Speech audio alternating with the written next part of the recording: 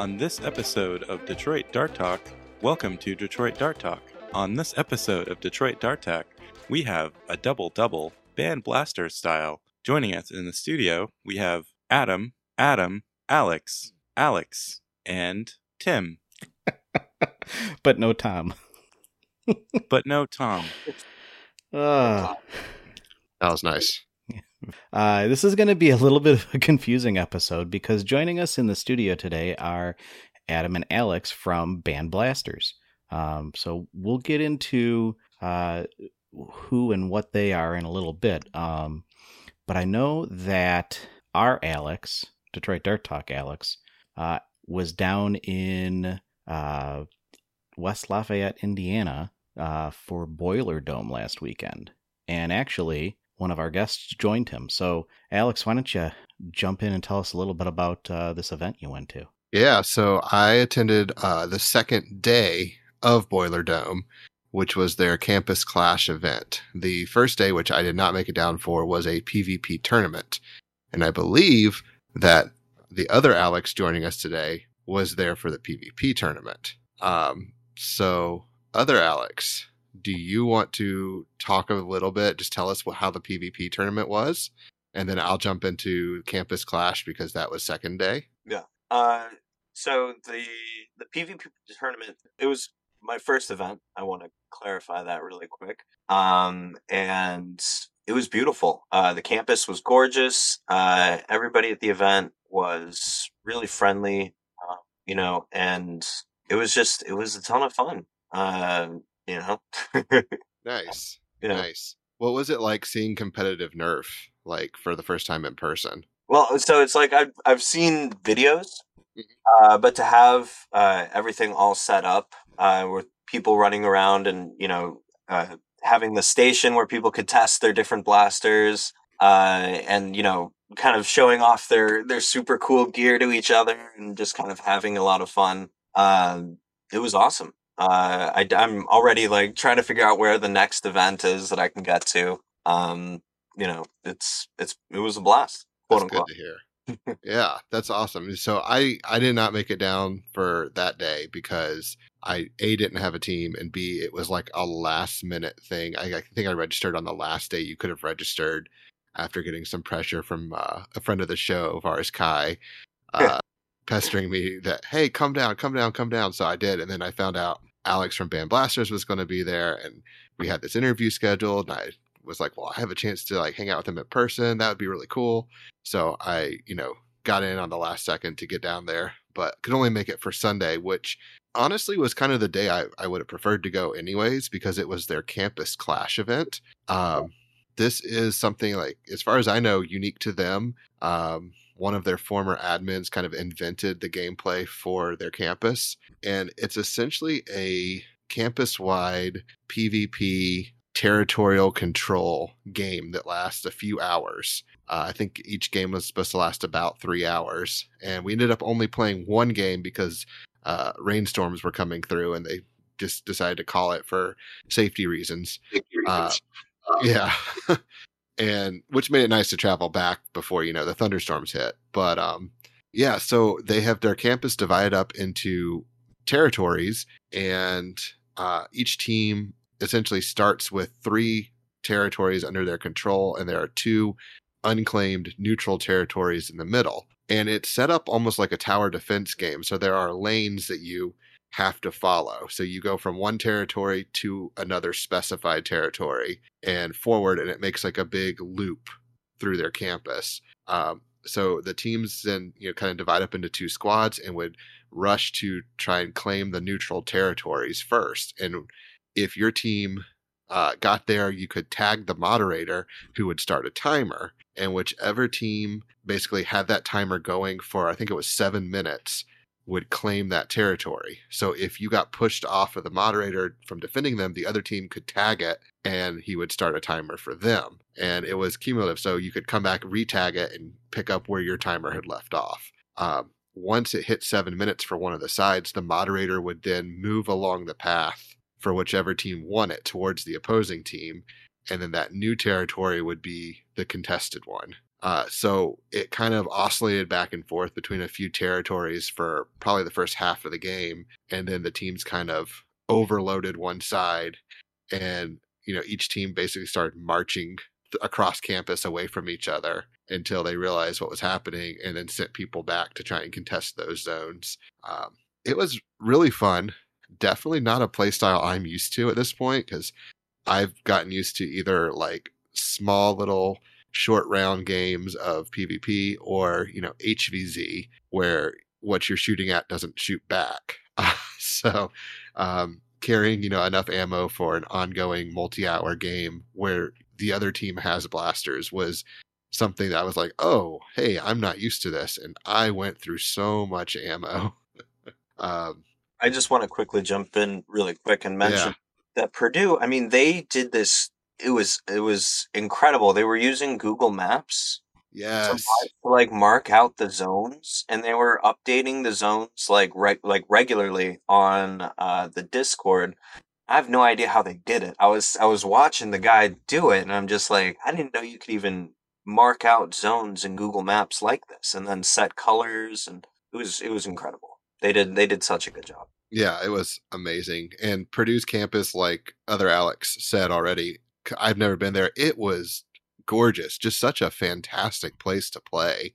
Oh yeah. I really hope they hold some big invites in the future, because it was a lot of fun. And I think everyone should go back next year for Boiler Dome. For sure. All the hosts of Detroit Dart Talk need to plan for Boiler Dome 2023. All right. Don't pressure us on air, Alex. Oh no, it's on the record. But yeah, and I'll just say real quick, I do want to give a little quick mini shout out to a few people that were there. Besides Alex from Band Blasters, I got to meet in person a good friend of the show and a past guest, Lightning Eagle. He came out all the way to Purdue to play. And then some of our current friends that we haven't seen in a while, Will, Andrew, Kai, some people that are very familiar with the show or that we have played with before were all there. So it was really good to see those people again. Sounds like it was a blast. Yeah. It really was. Both people that I just only chatted with on Discord in real life, and actually get to talk to them. It was really cool. Yeah. I was very tempted to go, but we had a lot going that weekend. Yeah, I think with a little more planning and prep and being able to mark off the weekend, it would be a little easier, because it was even difficult for me to get down. Yeah, I definitely will look for that. Super glad you did. Yeah, same. Yeah, it was great seeing him in your full gear. You should have seen it, Adam. He was completely strapped with all sorts of magazines across his chest, and I was able to convince him to carry a camera around, and attached one to his Griffin, and hopefully we'll get the footage together soon, and we'll make a video of the thing, because it was just a ton of fun. Yeah, that's cool. I'll have to witness one someday in your future. Well, very cool. I guess moving on from our recent events section, Adam and Alex, you want to kind of tell us a little bit about yourselves and your history and where you came from in the hobby? Yeah, sure. So, Adam and I have been working together for about 7 years. We both, I no longer work there. I'm freelance now. But there was one day where we were just like, well, what if we just made a super powerful blaster? Adam has the engineering chops. He's been doing this for 15, 16 years. What? 15, yeah. 15? Yeah. And we knew how to get the factories, and I could help with the web development and the setup of the site. And so we kind of got started, and we made this blaster that we were super, super proud of. Let's see, it had a replaceable grip. It hit 200 feet per second. It was Strifeoid. So you could put any Strife cage in there. We were really happy with it. And unfortunately, Kickstarter was like, this is a weapon. Oh no. Yeah.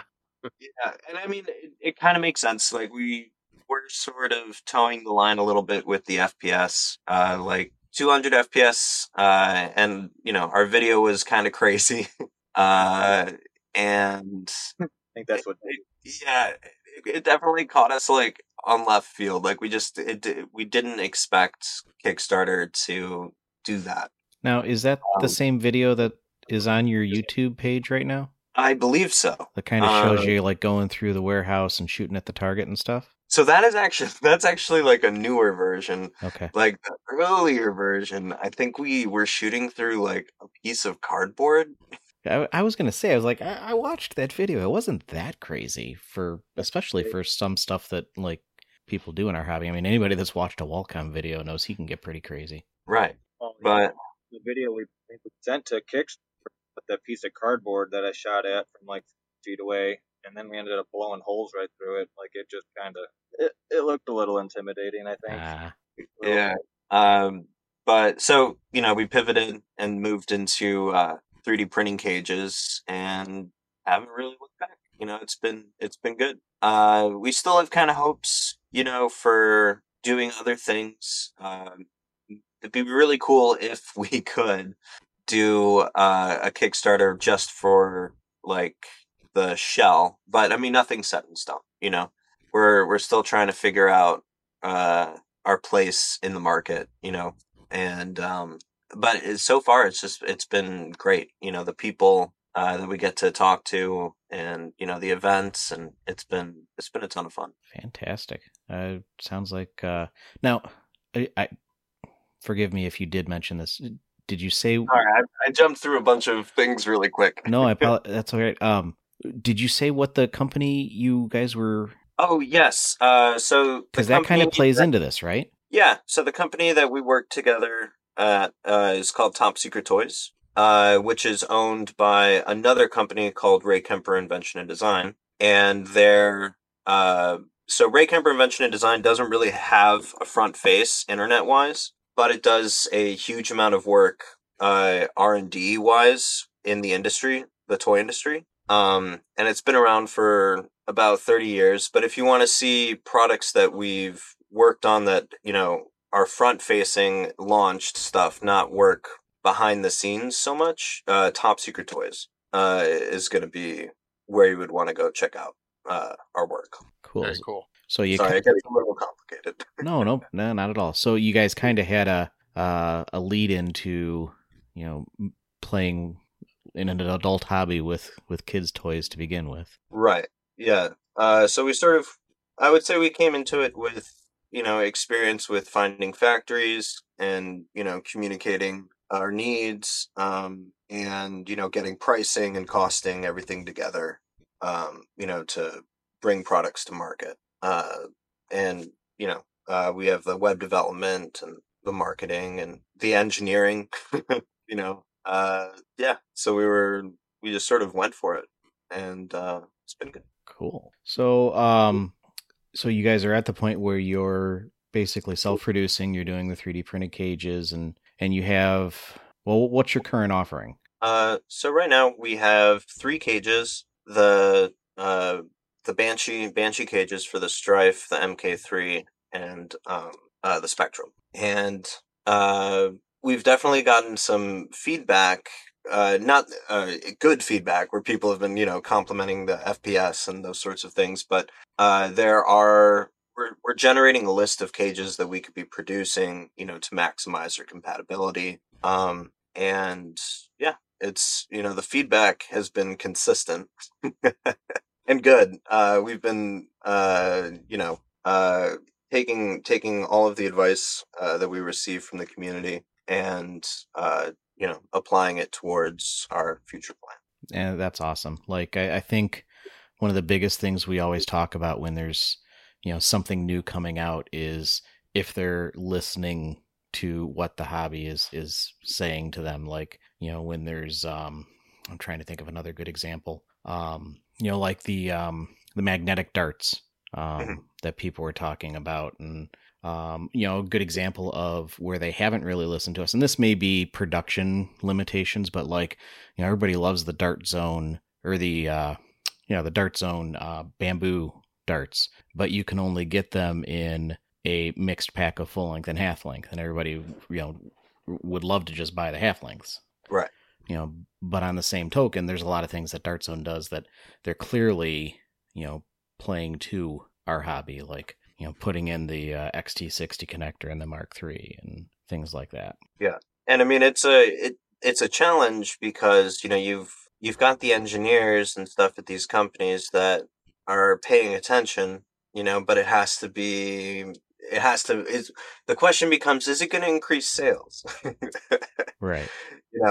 And then, is this cool feature because, they have to pay more to include this. And, each penny that, they're spending to produce the blaster is going to go, they have to cover the marketing costs and the engineering costs and the development costs and all those things.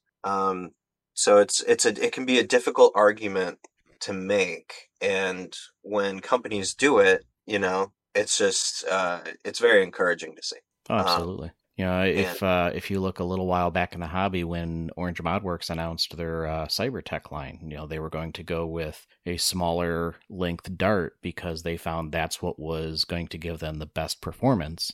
But they got so much feedback about it should be going to what the hobby already has set the standard to that they scrapped everything and went back to scratch. And I'm sure that there was a lot of heartburn there because I can only imagine how much research and development went into what they had already developed. You're definitely going to have some frustrated engineers and designers. Now, real quick, something you said kind of made me think of a question. That something we had talked about on the side before, but I think it would be great to talk about here, and that's the idea of listening to the community and getting community feedback. We sometimes in the community forget how small of a bubble we are in the blaster toy market. And I asked you a question once about, hey, had you guys considered 3D printing the blaster instead of injection molding it? So do you want to talk a little bit about why you really wanted to go with injection molding and kind of your you guys' bigger goals? Yeah. So injection molding is always going to be the most expensive part of the product development process. So we really wanted to go with injection molding mainly because just the quality, the quality is there. The production time for 3D printing is just so much higher versus injection molding. We wanted to be able to bring in really high quality parts. And not that, 3D printing isn't high quality. It's just, hard to explain. It's balancing quality versus production time. Yeah, me, I'm the one building all these things. For me, it's just not realistic to 3D print the line too and everything's running and where I'm happy with it. Because even our band prototype, if hopefully someday you guys will get to put your hands on it, but I like the feel of it a lot better than any Stripe or Spectrum I've got my hands on. It's just, I have a certain level of a little anal retentive, I guess, but it's got to be right. So it would literally kill me in time to try to put these things together if I was printing them and assembling them and shipping them out. Right. And all our cages, we're assembling them, in-house, and then we're doing FPS tests and making sure that, each cage that goes out, hits the mark, of the 200 FPS. And with injection molding, you can sort of guarantee that quality with each run. Each part is going to be the same, so it's expensive, and we'd hoped to be able to do it. Unfortunately, the Kickstarter wasn't able to get there, but we're really happy with, the sales that we're seeing with the cages. And hopefully we'll be able to eventually transition into moving into, injection molding stuff and producing, full blaster kits and those sorts of things. That'd be fantastic. Have right? Yeah. Now, I know you said you had thought about maybe revisiting the shell at some point. Have you considered maybe looking at the model that some people in the hobby are doing, like Meeker, where they license the files for a single print, or for a personal use type situation? Well, so I like the idea of it. It's just that as soon as we release the files, we're, you know what I mean? We're afraid that it's immediately going to get copied. Oh, absolutely. That's You know what a I mean? concern, Yeah, everywhere in the hobby. Very fair concern. yeah, and we want to be able to continue producing items, and you need to have income streams in order to do it. And injection molding, just, I mean, it's like I said, just for the shell, like just to produce the mold that the plastic gets shot into for one of these blasters. It's around 75 to 80K. Like it's not cheap, and it's a big risk, that you kind of take when you're spending that sort of money to produce it. And one of the great things about Kickstarter is that it's like, well, we already have the orders, and that's why we wanted to go the Kickstarter route. And we probably, if we produce shells, that's probably the route that we would take, just because it's sort of it's like a safety net in a way. Right. But yeah, sorry, I rambled a bit. I think. No, that's kind of the name of the game in our show. That's totally the format we go at.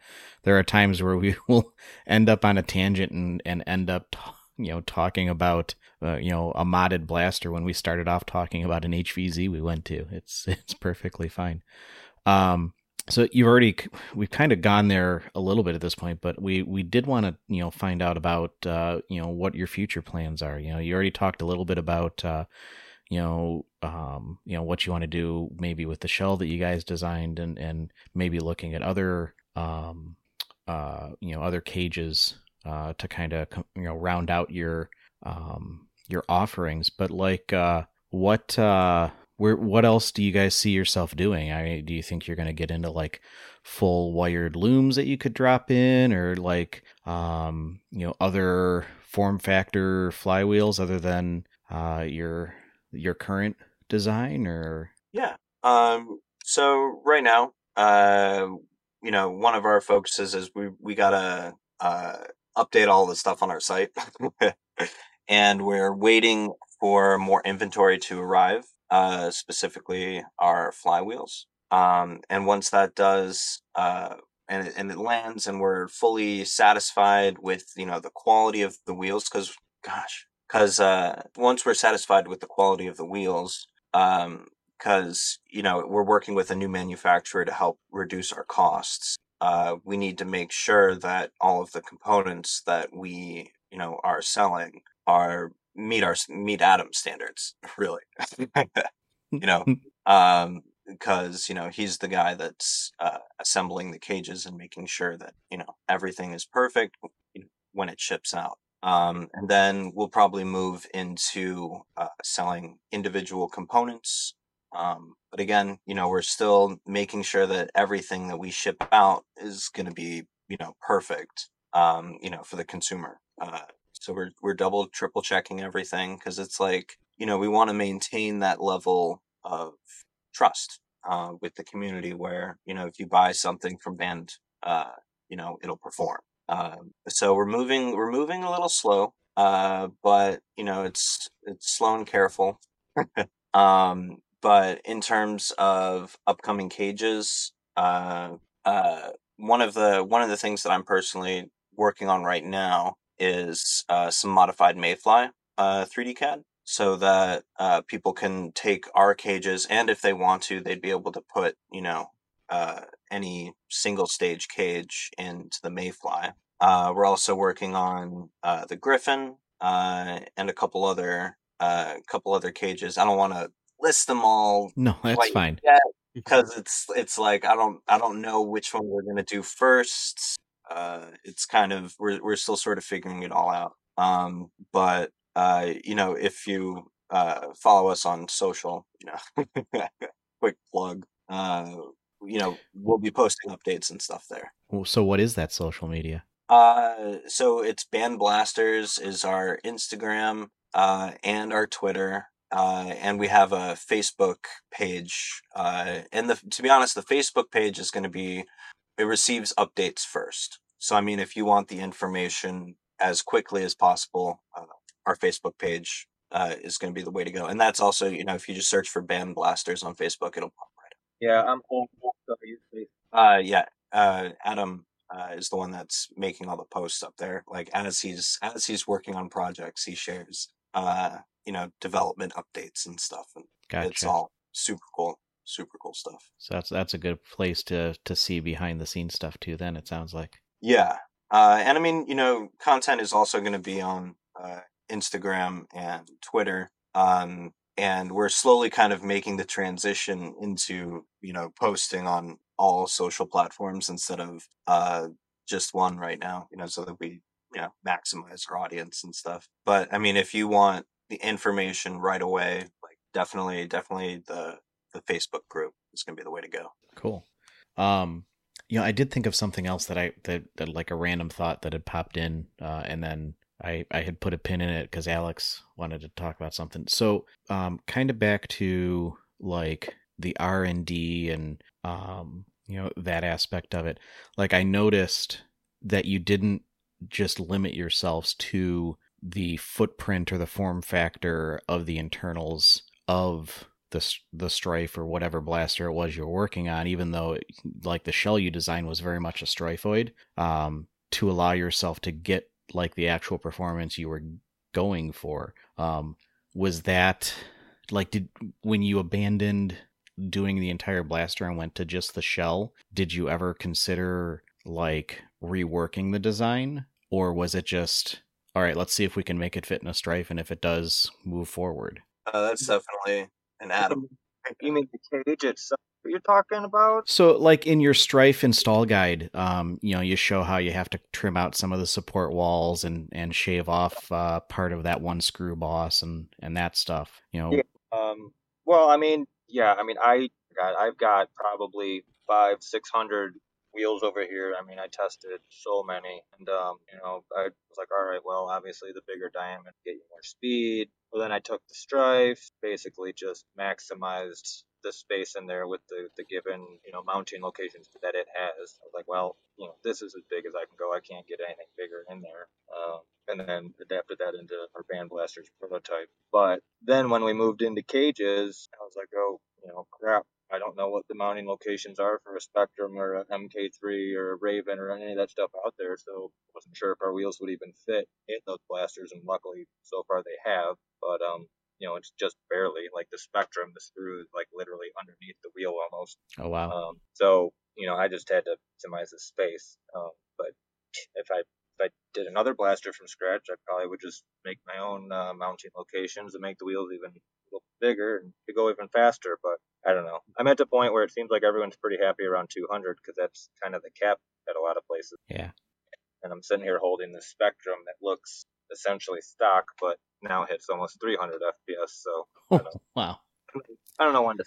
Now, I want to go back for a second because you talked about all the different prototype wheels that you had sitting right there by you, and that shows up in one of the videos that you have.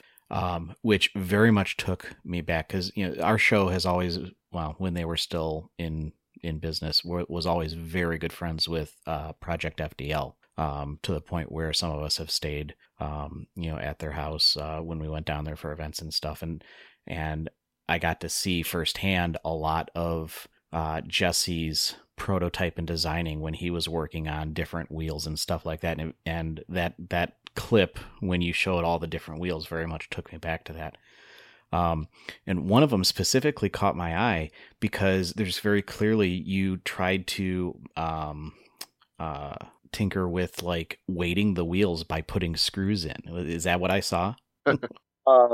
We've got CNC machines at the office, like 3-axis, but we don't have a CNC lathe. So those wheels that you saw that had the 4 screws in them were literally like the first flywheels I made because I was actually machining them in 2 halves and then screwing them together. Oh, wow. And Yeah, so it wasn't like wasn't trying to get tricky with the weight or anything. It was just literally holding two halves together, and they worked fine. But they were small, and those were kind of, that was where I started, and then I just continued to learn and develop. And I wish it was like a video right now, because I've got just bags and bags and bags of flywheels. It's a little ridiculous. I believe it. Like I was saying, I saw all the different revisions that Jesse was going through. At one point, he was messing with putting venting in the wheels to help cool the brushless motors that are in the FTL. And just all the different renditions he went through was very interesting. It was very reminiscent when I saw that little clip. So I was specifically curious about the screws because it caught my eye. Yeah, I'm surprised you noticed that. I got to a point where my wife was finally like, all right, dude, you just have to pick one, because, I had this like piece of paper that I'd write down the FPS numbers on, and I was changing things by like thousandths of an inch. And, it started like drive myself nuts. And I was like, all right, this is it. This is the final one. And then the next day I'd be like, no, I think I'm switching to this one. She'd be like, dude, just pick one. Sometimes that thousandth of an inch. I think we settled. It actually makes a big difference. I mean, believe it or not. Yeah. The difference between 190 FPS and 200 FPS. Yeah. But would you say that just that iterations was like the most difficult part of like the wheel development? Just finding that exact perfect amount that fit in the blaster and balanced out the FPS. Oh yeah, absolutely. After a while, I also tried like a million different styles of concavity, so that got a little crazy too. Like I'm holding your strife gauge right now because I haven't gotten around to installing it. And like I'm looking at it, and it is, I literally have a set of Daybreak wheels here in another cage that's just laying on my workbench, and it's really cool to compare them because your wheels are actually like shorter, like they're a little, maybe not, but it looks like they're a little smaller. At least the concavity is. So it's because we're used to the Daybreak wheels at this point. They were kind of the king of the castle until you guys came along. And so it's cool to see how such a subtle differences in, the curvature of the wheel, what part of the wheel is curved, how big the diameter is. It's cool to me to see how that, makes such a big difference. So I can definitely see how much work went into it to get it just right. And then, so the spacing, like the little tiny gap, like if you're looking at a cage and that little tiny gap in between the two wheels, I also played a lot with just the changing that outside diameter just ever so slightly. Because, I mean, that, as much as it grabs the head and flings the head through, it's also squeezing the foam through at the same time.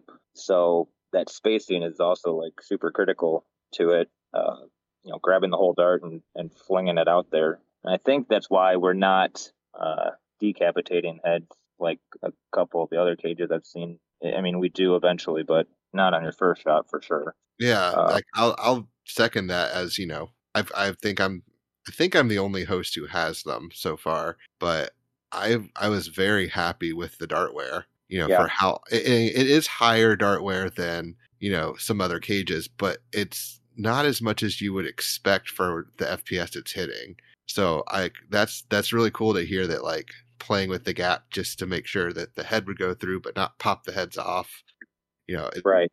And I mean, I hit a spot where I was only maybe hitting like 180 FPS, and the concavity was different than what you see now, and it was like popping heads off like crazy. And I was like, oh my god, did I reach the limit? Because I mean, my goal was like at the Bandbusters, the prototype was shooting cut down, full length darts with the big, like waffle darts. Mm-hmm. And I was like, it'd be great if people didn't have to cut down darts. So then I started my quest of like, well, I'll use like the Max Pro half length darts, and let's see if we can get these to 200, because I knew nothing else was. And, we finally got there. But that's why I kind of tell people, and even on the website, I'm like, use the, Max Pro darts or the Adventure Force, the darts with the smaller heads on them, because I feel like putting the waffle tips through, it just puts a lot of strain on it, because, it's cramming it through there. That's fair. Yeah. But no one listens, of course, but I try to tell. And there was a point where, like even FDL was saying, oh yeah, the So the thicker headed waffle darts are, those are the bee's knees. That's going to give you the best performance. And then we really started to realize, okay, it's giving you a little bit more initial FPS, but you're not getting as good a ranges, and it's causing screws to come loose, and Right. as much as some people really like the thick tipped darts, I really think you hit it on the head, like the Max Pro darts or the Adventure Force half lengths, where the ones where you have the tapered head are just better all around, and also then you don't have to worry about switching your darts out in your magazines when you switch from a flywheeler to a Springer. Well, I think so too, and it seems like that's just the direction it's going. I don't see Dart Zone going back to a bigger head, So, like for instance, well, kind of a side note, but it's kind of a blessing that the Kickstarter maybe didn't happen, because that cage, it would hit 200, 210 with the waffle tip darts, but these Max Pro darts would only hit 170 in that cage. So, oh wow, okay. Because that didn't happen, I kept developing cages, and we got here. But yeah, I don't see the big head really coming back. So I was like, I think I might as well design this for the smaller tipped darts. Just seemed to make more sense. Absolutely. And yeah, their range is better, and their accuracy is way better. Those larger head darts too, they don't really have as much cross-platform usefulness, right? So like Springers and AEBs don't really do anything with a tight barrel is not going to really do well because of the dart head drag. So I mean, I'm definitely okay with the smaller head darts too. The smaller, softer heads seem to just do better all around. I'm glad to hear it. And I mean, I kind of wanted to ask you guys too, because I've been messing around with this dual stage cage. Do you think there's a market for it other than the few crazy people that want to go insanely fast? For the people that are still on full lengths, I think that we'll still see the wider headed full lengths for a while. Because Dart Zone just redesigned their waffle tip for their Target branding. For a little while you could get the green foam with the blue almost Connects style waffle tip at both Walmart and at Target. Well, now the blue and green darts are only at Walmart, and then you have the, what are they calling them, chili or waffle darts or watermelon darts. Those are the ones you get to Target, but they just went through a redesign on those. So I think we'll see those for at least a little bit. And outside of in the blaster packaging, we really haven't seen the full length of the Adventure Force Pro Dart or the Max or the DZ Max Dart. So I think at least for a little bit, the full length people that have resisted switching over to the superior format, in my opinion, there might be a market there still, I think. Although as the hobby continues to evolve and progress, that'll probably taper off. So my comment, as far as the 300 FPS cage goes, I mean, there's obviously going to be a market for it because people are going to be like, well, I have a semi-automatic Caliburn, because people are that just tickles their jellies, right? Yeah. So, I mean, I don't know how big that market's going to be though. So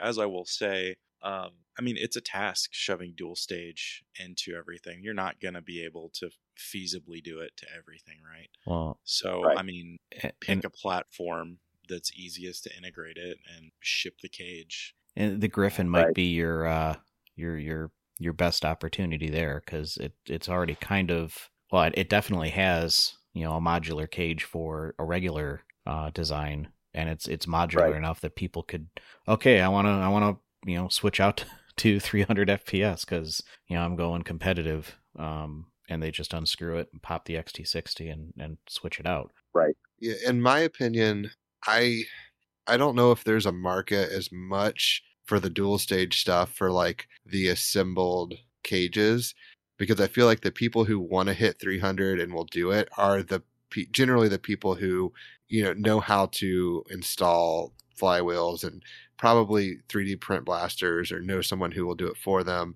So they're kind of the modders.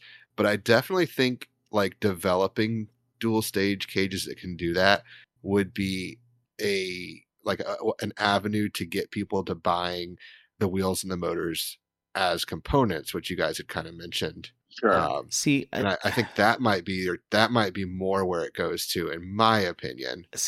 based on your experience, I would think it would be the other way around, where if people Well, are going to yeah. mess around in dual stage, they would love to have something that's been fully engineered and, already, tested and assembled and put together. It seems like somebody who's doing full That's fair. cages like that, where, okay, I get, in this kit, I get a green cage and a red cage, and I know that the green cage needs to go closer to the magazine, and it's already all perfectly engineered for him. I think if you're going to do dual stage, that's probably going to get you more interest from the less mechanically inclined. That's a good point. Because the people right now that are experimenting in like getting it up to like 300 FPS, those are the guys that are like crazy enough to dip your Boomco darts in super glue. So Yeah, you don't need to do that. No, please don't.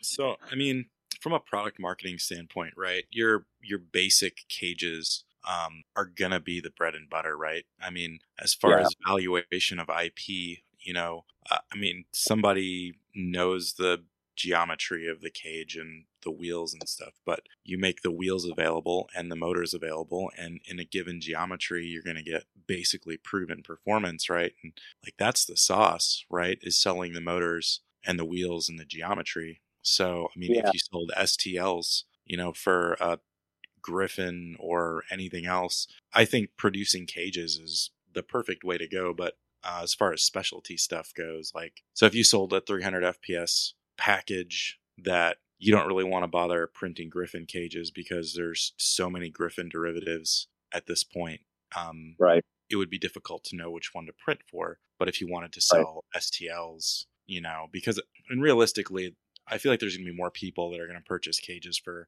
Mark IIIs and Strifes and Spectrums than is going to be, purchase something for a Griffin. But they'll buy the hell out of the motors and wheels. I'll tell you that much. Yeah, that was kind of what I was saying. I mean, you guys came on the scene and you basically wiped the floor with everybody else that was doing anything with flywheels with the 200 FPS number, just proven. I mean, and I say that, as a compliment, but I do think it's really impressive because you delivered the product that can do 200 FPS and everybody knows it. And so Twilights and Daybreaks and all that stuff, it's like inferior tech now. Yeah. Well, I appreciate that. But, there's a lot of people that their games won't allow you to go 200 FPS. So those people won't be hurt and they'll still sell their wheels. And I think one point I wanted to point out is that a lot of people don't realize is because of the larger diameter of our wheels, they won't fit in most of the other cages that are sold out there. So it's kind of, I don't think a lot of people realize that. Like if they have a cage from Out of Darts or something, our wheels most likely will not fit in it. So that was just something I wanted to point out. Yeah, that's a good point. Yeah, that's that is a good point because people can go to Out of Darts and get a cage and choose from a dozen different wheels and at least half a dozen different motors, right? And they're all gonna probably work. Right, you can mix and match any combination there pretty much. But I have a Daybreak cage in my hand and my wheels do not fit in it. So you could get your Dremel out and make it a little bit bigger, but how many people are really going to do that? So, right. But we do want to sell stuff separately. I'm just, we'll probably have to put a little note in there on the wheels, don't expect these to fit in what you have right now. It's kind of why, us selling the whole setup. It's really, you need one of our cages in order to use the wheels. So yeah. Now, I know, go ahead, Tim, sorry. I was just going to say, I know you guys, talked about injection molding as maybe the next, level. Have you considered maybe doing CNC machined aluminum cages? I think we've both thought about it. We just need to look at the cost, I guess, and really just make sure this continues in the path it's going right now, because it probably will be a big chunk of money to put down to get that going. Oh, and then I'm sure. I don't need to be sitting on a bunch of CNC machined cages over at my house, but I would love to do it personally, but it'd be something we'd have to think about and look at pricing and all the fun stuff. I will take a second to compliment you on your cage itself because, like I said, I've got mine here and it's PET G, right? Yeah, it is. Okay. Oh, It awesome. is printed. It is printed so well. Like, I need, next time we're all together in person, Tim and our Adam, I need to show you the cage in person because it is top-notch print quality. And I know PETG isn't the No, I hate easiest printing in material it. to print in. No, I appreciate that, and that's funny. I mean, it's very kind of you to say that. And when I started printing them, I was using PLA because that's what a lot of the other people sell. And I was like, man, this looks beautiful. And I only have one Prusa printer, and I just started 3D printing when I started this. Wow. But so then, I was like, oh, well, I want more heat resistance, so I'm going to switch to PETG.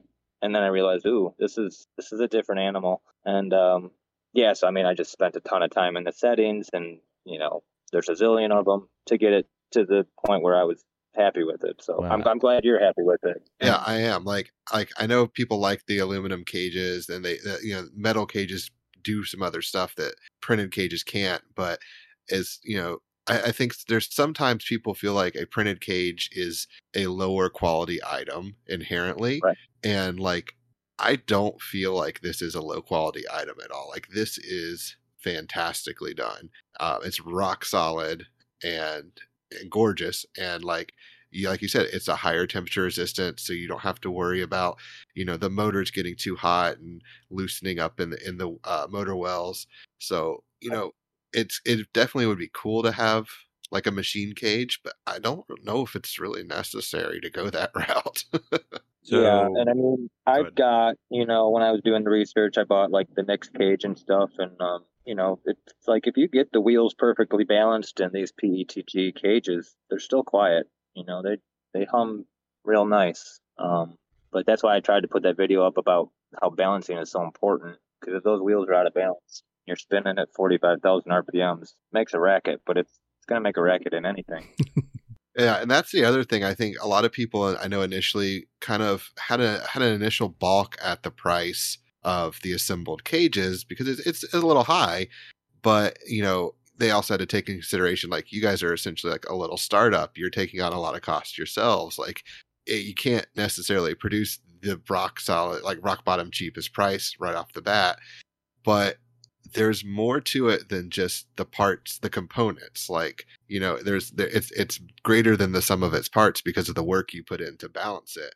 And when you get one in hand and you look at it, you're like, oh, I don't know if I've ever gotten my flywheels quite that level. Like, the assembly process you do for the assembled cages, I feel like really does make a big difference. So, that's awesome. So like it definitely has its value. Like it is worth what you pay for it. And I'm sorry, go ahead. I was just gonna say, I mean, yeah, I appreciate that, and I've got I made my own tools to put the wheels in, but then I'm sure you guys have noticed that sometimes the motor shafts will move a little bit. Yeah. So then I'll bench test every cage to look at what the wheels are doing when it's actually under power, because sometimes that shaft will move, to wherever that whatever the magnets in the motor pull it to a certain spot, and that's where it stays. So I'll adjust everything so that when it's under power, everything's lined up, because if they're not lined up, they will start to rip heads off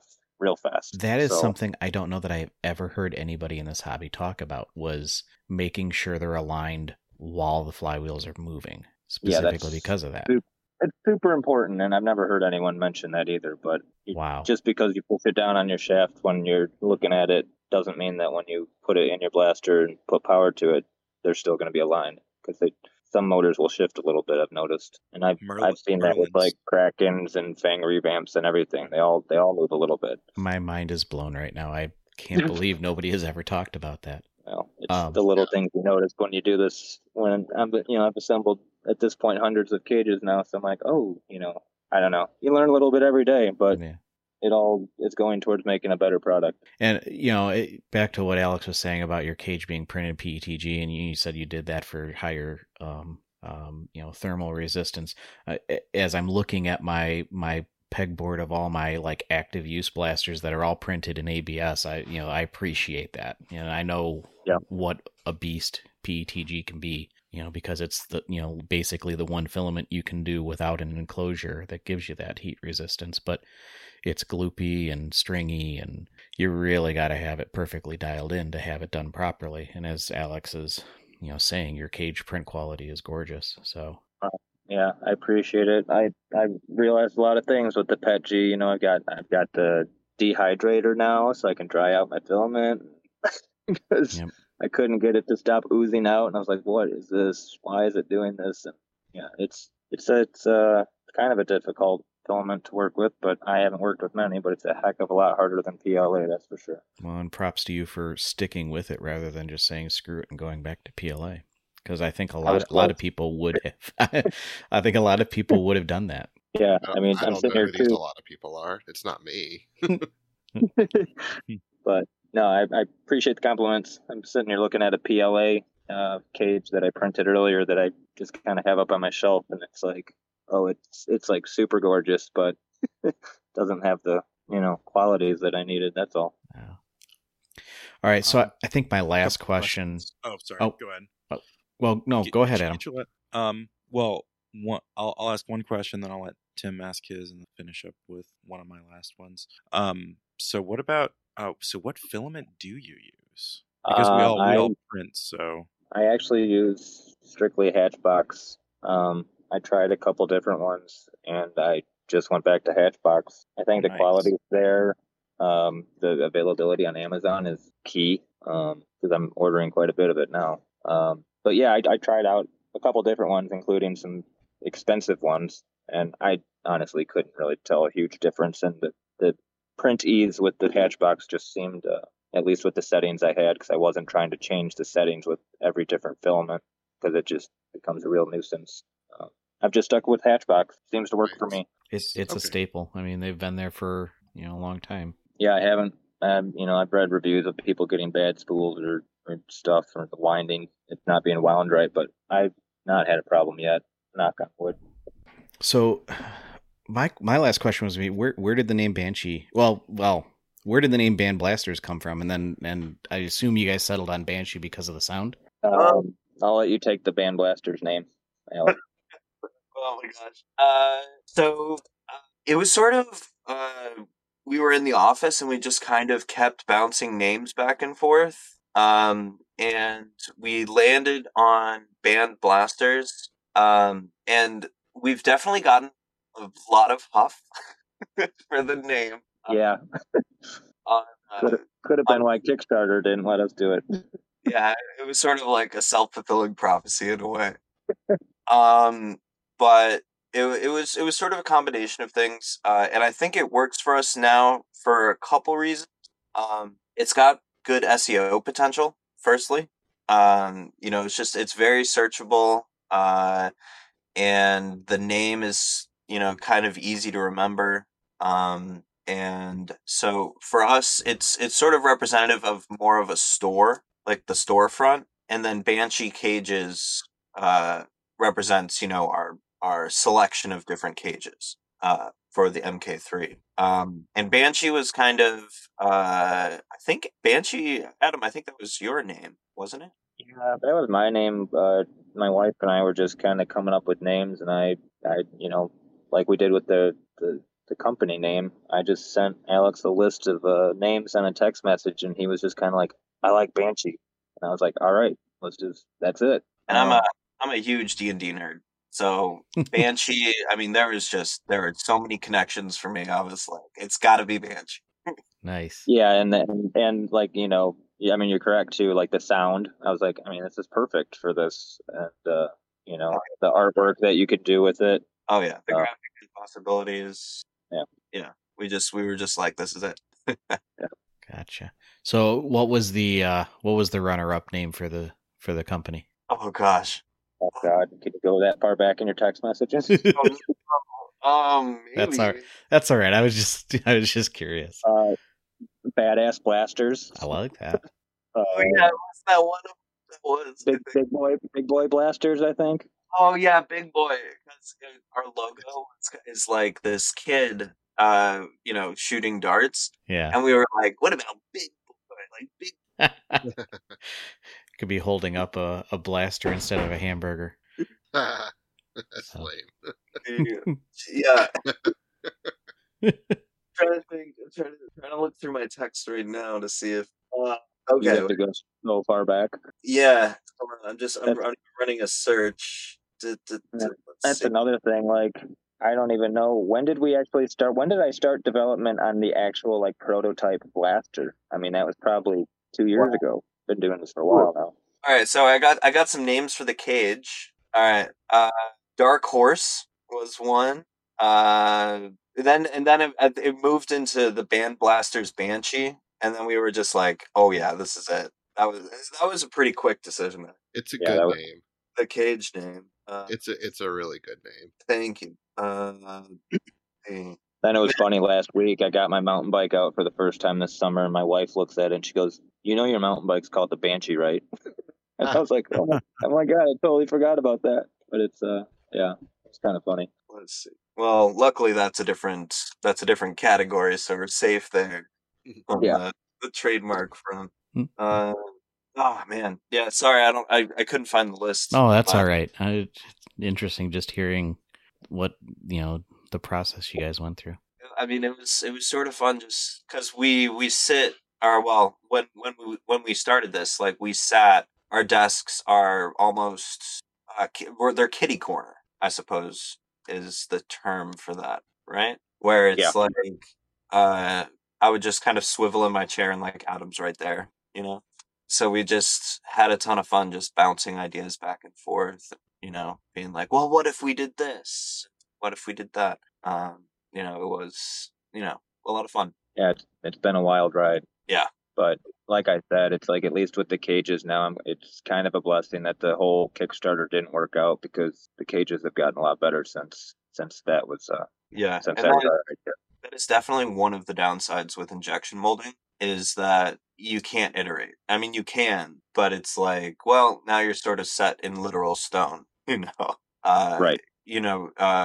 You'd be able to cut away material. So if we wanted to if we wanted to, for example, fill in the concavity of the thing a little bit of the flywheel, you could do something like that. But reducing the material means you'd have to add material to the mold, which isn't really something that's done. You just sort of make a new mold. But yeah, I mean, I've been thinking about closing up the hole size of where the darts go into the cage, because the alignment of the dart going through the wheels is super important too. But I don't know what kind of pushers everyone has out there, and I don't know where their mags are going to sit, so I don't want to have people jamming their darts up against the cage. So I don't know. It's kind of one of those things I've tossed around changing, but yeah, it's a good point, Alex. I can change things on the fly if I need to. yeah, it definitely makes it so it's like, as we, test things and improve them, it's, immediate to production versus, having to go through like a whole nother 70K. Well, in this case, it would be cheaper because, it's a lot smaller than like a shell, so it would probably be more around the range of like 10K ish. Jeez. I guess that. Yeah. So it's just seeing like the quick iteration is really, really nice. Definitely. That makes a lot of sense. And it's cool to hear that side of things because, a lot of us are hobby designers, like myself and Adam both create things and have our little shops. Adam's actually an engineer. I'm not. So he's more into this than I am. But, I don't think about these things in my creation process because I don't have this background. So it's really, really cool to me to hear you guys talk about your process and the iterations and what it would take to do injection molding. And it's been really cool to hear all this. So thank you guys for that. Yeah. Welcome. When we started, when Adam was working on like the first iteration of the cage, it was designing it for injection molding, right? And usually, and correct me if I'm wrong here, Adam, but in this case, I think it's usually done in 3 parts, and then The mold? Yeah. Yeah. But you managed to kind of finagle it into a 2-part mechanism. Yeah, our first cages were like we've got the enclosed, like the dart guide, and then it was actually a 2-piece cage, which would have been different than anything else out there, but it was strictly so we could injection mold the cage the way that I wanted to, without having to make a super expensive mold. You might have seen that on the the review or the review that Drac did for us on the prototype. That shows the original cage with the two-part cage. Gotcha. But now that we're 3D printing, it's like, well, we can do it all in one part. Yeah, the only tricky part is with the 3D printing is printing that circle and getting the top of it to not get all ugly on you. Yeah. Which that took a lot of figuring out. Okay, I got one more thing to bug you guys about. And that is, I'm interested. So we talked a lot about flywheels and flywheel geometry and that development process, but I am interested in the motor side of it because Flywheel of World's Merlin motor was like heralded in as like the most extreme and the highest RPMs and all this other stuff. And then, I mean, I've known probably at least 3 people that have burned motors out, maybe because they weren't using them within their design envelope or something. I've noticed a couple of mine have kind of a lot of vertical play. So it's like when you mentioned, oh yeah, well, the motors need to be aligned when you spin them up, like the flywheel placement needs to be aligned when you spin them up. Makes a lot of sense, but it still seems. So my question is, how did you choose a motor? Like what sort of, I imagine it's a Neo motor with dual ball bearings. Yeah. So how did you choose a motor? And then after, I guess you maybe got samples in, or got a couple of different motors, and then you're like, all right, this is good enough. And, what did you benchmark and stuff like that? Because it's like, I don't know, that people don't talk about that process that much within the hobby. And I think it sounds like it's the combination of the two that is really special. Yeah. So, I mean, when I started, I was using Kraken motors, like exclusively. Then I switched to Fang revamps. And then I was like, all right, so these run at, I don't know, whatever they are, 38,000 RPMs or 37 or something like that. What I did was I took a power supply and my tachometer and basically overvolted Kraken motors to find the peak RPM to where the darts were going the fastest before they would start to slow down again. Because if you go too fast, you get a lot of dart slippage and you're not grabbing the dart and flinging it through. You're, kind of like peeling out on the dart. So it actually starts to slow the dart down. So once I did that, I zeroed in that RPM, which was right around 45,000 RPMs. And so that's how I decided on a 42,000 RPM at 11.1 volts. Because when you have a fully charged LiPo, it's more around 12. So that'll put you up at 45,000 RPMs. And I had the specs that I wanted and found a good motor company. And got some samples and everything seemed to check out. And I don't know if you guys follow us on Facebook, but I was just asking a question before I ordered more motors. I was like, hey guys, do you think we need more torque? Just, give me your thoughts. And everyone was kind of like, no, I think they're kind of perfect right where they are, because they don't have the torque that Krakens have and Fang revamps have, but they've got a fast spin up. And, without all that torque, you're not drawing as much current, so you're saving battery life. So I don't know. So far, everyone's kind of told me just to leave them the way they are, even though I am inclined to maybe ask them to put a little bit more torque in it. But that was kind of my process for picking out the RPM and the motor. And yeah, like you said, the neodymium magnets and dual ball bearings. I wanted it to be the best components in the motor possible, and that's how I landed on what we got now. And if we do a dual stage, I'll probably have to do the same thing and figure out what RPM would be optimal for the second stage, because I have Merlins in mind right now, but everyone's telling me that they're gonna burn up. So, but I don't know if I need to go. I don't know if it needs to go 70,000. It might be 60,000. I don't know. So I'll have to do that test here pretty soon. Gotcha. And so hopefully that answers your questions. Yeah. So a little follow up.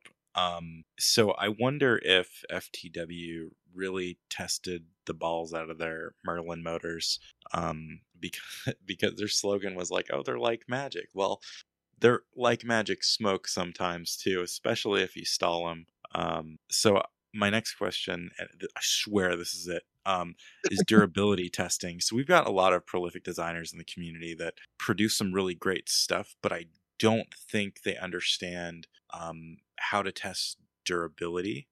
So they'll throw together like a prototype or two, and then like the next day the files are on Etsy or something. And then lo and behold, folks have issues with printing and all sorts of other things. So did you guys do a lot of durability testing? And did you burn up some motors like on purpose to see how long you could stall them for?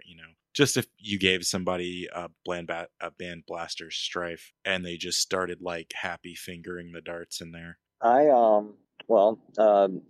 I have not burned up one of these motors yet. That's not to say that you can't, but I've also learned a lot during all of this. I burned up a set of Kraken motors real quick when I didn't realize that I had a dart jammed or wedged in between the two wheels, and kept pulling the trigger and was like, what the hell is going on? And then realized the smoke was coming out of the blaster. But I have the set in the prototype, the Band Blaster's prototype, and I've shot, I've shot the crap out of it, and I've not had any problems. It's the same motors that have been in there for a long time now. And then I've got like the first customer that we had, that guy has done extensive testing, and he keeps in contact with me on Facebook, and I'll check in with him every once in a while and be like, how's it going? He's still holding up, and I know he beats the crap out of it, and he's like, yeah, it's still good. So it was I don't know. For me, it was just I had some test motors that they sent me. I shot them a lot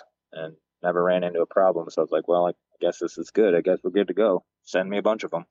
I mean, just like the amount of feedback that we've been receiving from the community, where if anybody sort of runs into an issue or whatever, we help them with it. But it's been great. The amount that people are willing to talk to us, about the product it's not something that we're really used to. We make a toy, and then we sell the toy. That's kind of it. And to be able to get the feedback from people, that are using our stuff, it's just been hugely helpful. Yeah, the community has been great. My wife laughs at me now and gets irritated a lot of times because I talk to a lot of these customers on Facebook, and she's like, "Oh, are you talking to your pocket friends again?" And I'm like, "Yeah, because someone had a question, and I'm trying to help them out. I've had phone calls with people that are like, I'm trying to run this off a 9-volt battery and it's not moving. Oh my put a God. lipo to it. Well, I think they were doing it to like test the direction of the motors, and I'm like, hey, buddy, just go for it. Like, put a lipo on it. If you burn something up, I'll send you another cage. But like, I'm sure your problem is the 9-volt battery. So I'm doing my best to help everyone out and make sure everyone's happy. Which so far everyone has been satisfied and very happy. So I'm trying to keep it that way. And that was another kind of Alex and I have been debating selling these as like a kit. I'm like, well, there's just so many things that are out of my hands if I sell it as a kit, and people don't assemble things to the standard that I do. We're gonna start to get bad reviews, and that is I've just put too much damn time into it. That is the exact mentality that Project FDL had with the basic. Jesse just wanted to build a really nice blaster. Yeah. All right, I did think of one more question, and I know this will be on our Alex's mind too. When are we going to see Band Blasters patches? I already ordered them. Sweet. Boom. Cool. I think we've got 500 coming, so we'll send you guys some. Oh, that'd be awesome. Are you guys going to End War? I've got a wife and 3 boys under the age of 5, so I'm probably not going anywhere. Although I would like to. I do hope to go. Well, we would love to see you there. Yeah. Yeah, and I'm from, I grew up in Michigan, so I'll actually be there in 2 weeks, but it's just a very short visit. But hopefully sometime when I make a trip back there, can get together. I'd like to meet you guys in person. That'd be fun. Hit us up. We'll buy you a beer. Absolutely. Maybe 2. I like beer. You should look to be in Michigan the weekend of June 25th. Oh yeah. Just saying. Just saying, June 25th. Yeah, we have an event that weekend or that day. Do you? Yeah. Okay. In the morning. Morning and maybe. Yeah, actually, that's true. Morning and maybe more. But yeah, if you're in town the weekend of June 25th, we'd love to see you at our event. If you will that be on a Saturday? Yes. Yeah. Okay. All right. Well, I'll keep that in mind. No guarantees, but that does sound like fun. And That- like I said, I'm kind of like a tattoo artist with no tattoos. I've never been to a nerfing event or even played competitive nerf, so it'd be cool to see. Yeah, I'd love to have you. The event in the morning is HVZ, which Yeah. That's a whole nother beast and aspect of the hobby too. Yeah. So, Yeah. All right. Yeah, we'll talk to you guys more about that later. Yeah. Definitely. People posted on, the ins and outs. Yeah. Well, Sounds great. should we move on to shout outs? That's always our last section of the episode. Sure, yeah, do it. What do you got? Someone else go first. I will shout out. Well, I was gonna say Band Blasters, but that's too much cheese. We just got through just singing their praises for like a whole episode. So I'm gonna shout out Worker for the new Nightingale, which seems to be an absolutely excellent injection molded pistol secondary or primary even. HVZ spec FPS, apparently loud as hell because injection molded cases and tiny little flywheels and ripping motors, resonance and such. So yeah, I mean, I think they're like $60 and $80 for the Neo motor version. So Really? like 130 FPS. Yeah. Wow. Yeah, I was gonna actually have that be my shout out. Thanks, Ah. Adam, Sucker. because I just ordered one last night when I shouldn't be online buying things. Hey, at least you didn't order the knockoff of the Chinese company's blaster, or the Taiwan. I forget. What do I need to? I need to think of a shout out. Well, my shout out is going to be to you because I now have a rival Saturn as well as a new Detroit Dartworks patch. You're welcome. Actually, I got one really quick. Go for it. This engineer Gemini, they made this, and you guys are probably already all aware of it. The Mayfly, the Maverick conversion. Oh yes, I'm looking at one right now. Oh my gosh, I've been messing around with that CAD, and I was able to stick one of our cages in there, and it's just such a wonderful kit. I mean, it's like your childhood. I just wanted to give that quick shout out. Yeah, no, it's a brilliant design. Like our local club, the Suburban Detroit Nerf Club, the logo is the Detroit skyline on top of a Maverick. So when we saw something that made the Maverick actually usable in the modern meta of the hobby, that was like brilliant. And the fact that the recommended battery is still sold out on Out of Darts, I think speaks to the fact that people love that. Oh yeah, I mean it's just a ton of fun. Yeah, I can't wait to get mine finished. I've hunted down a Gear Up Maverick variant, so it's a nice rare shell and in my colors, and it's going to look sweet. And Alex has two of them, one with the honk shot, and one's the dark blue one. Oh, that's when you have the honk shot on, right? No, the honk shot's on a whiteout version, and then the dark blue one was the first one I made. Yeah, I made the. Well, I don't know if it was a mistake, but I went for the clear shell, and it turns out that there's a lot of shell cutting required with the clear shell, more than I had anticipated. But still totally possible. I think it looks super cool. But be forewarned. All right, I got my shout out now. I thought of it. Mine's going to be harkening back to the beginning of the episode. A shout out to our good friend Adarin, Will Stuckey, who is the outgoing head of the Boiler League of Tag at Purdue. I believe he's the outgoing president. Yes. For putting on a great little event and just being an awesome person. I'd missed seeing him for a while, so being able to hang out with him for a little bit was awesome. So shout out to him for a great Boiler Dome, and I look forward to next year's. And hopefully we'll all be there. Yes. Oh yeah, I'll definitely be there again. I mean, it's just a gorgeous campus, and it's perfect for Nerf battles. It's great. Fantastic. Yeah, I'll try to make it next year. That'd be awesome. All right. Well, I think that pretty much wraps up the episode. So for you listeners at home, thanks for joining in and hearing all about Band Blasters and where they came from and where they're going. And we'll catch you on another episode. Bye. Thanks for having us. Yeah, thank you for having us. It was our It was pleasure. fun. Hashtag free stuff. Hashtag free stuff.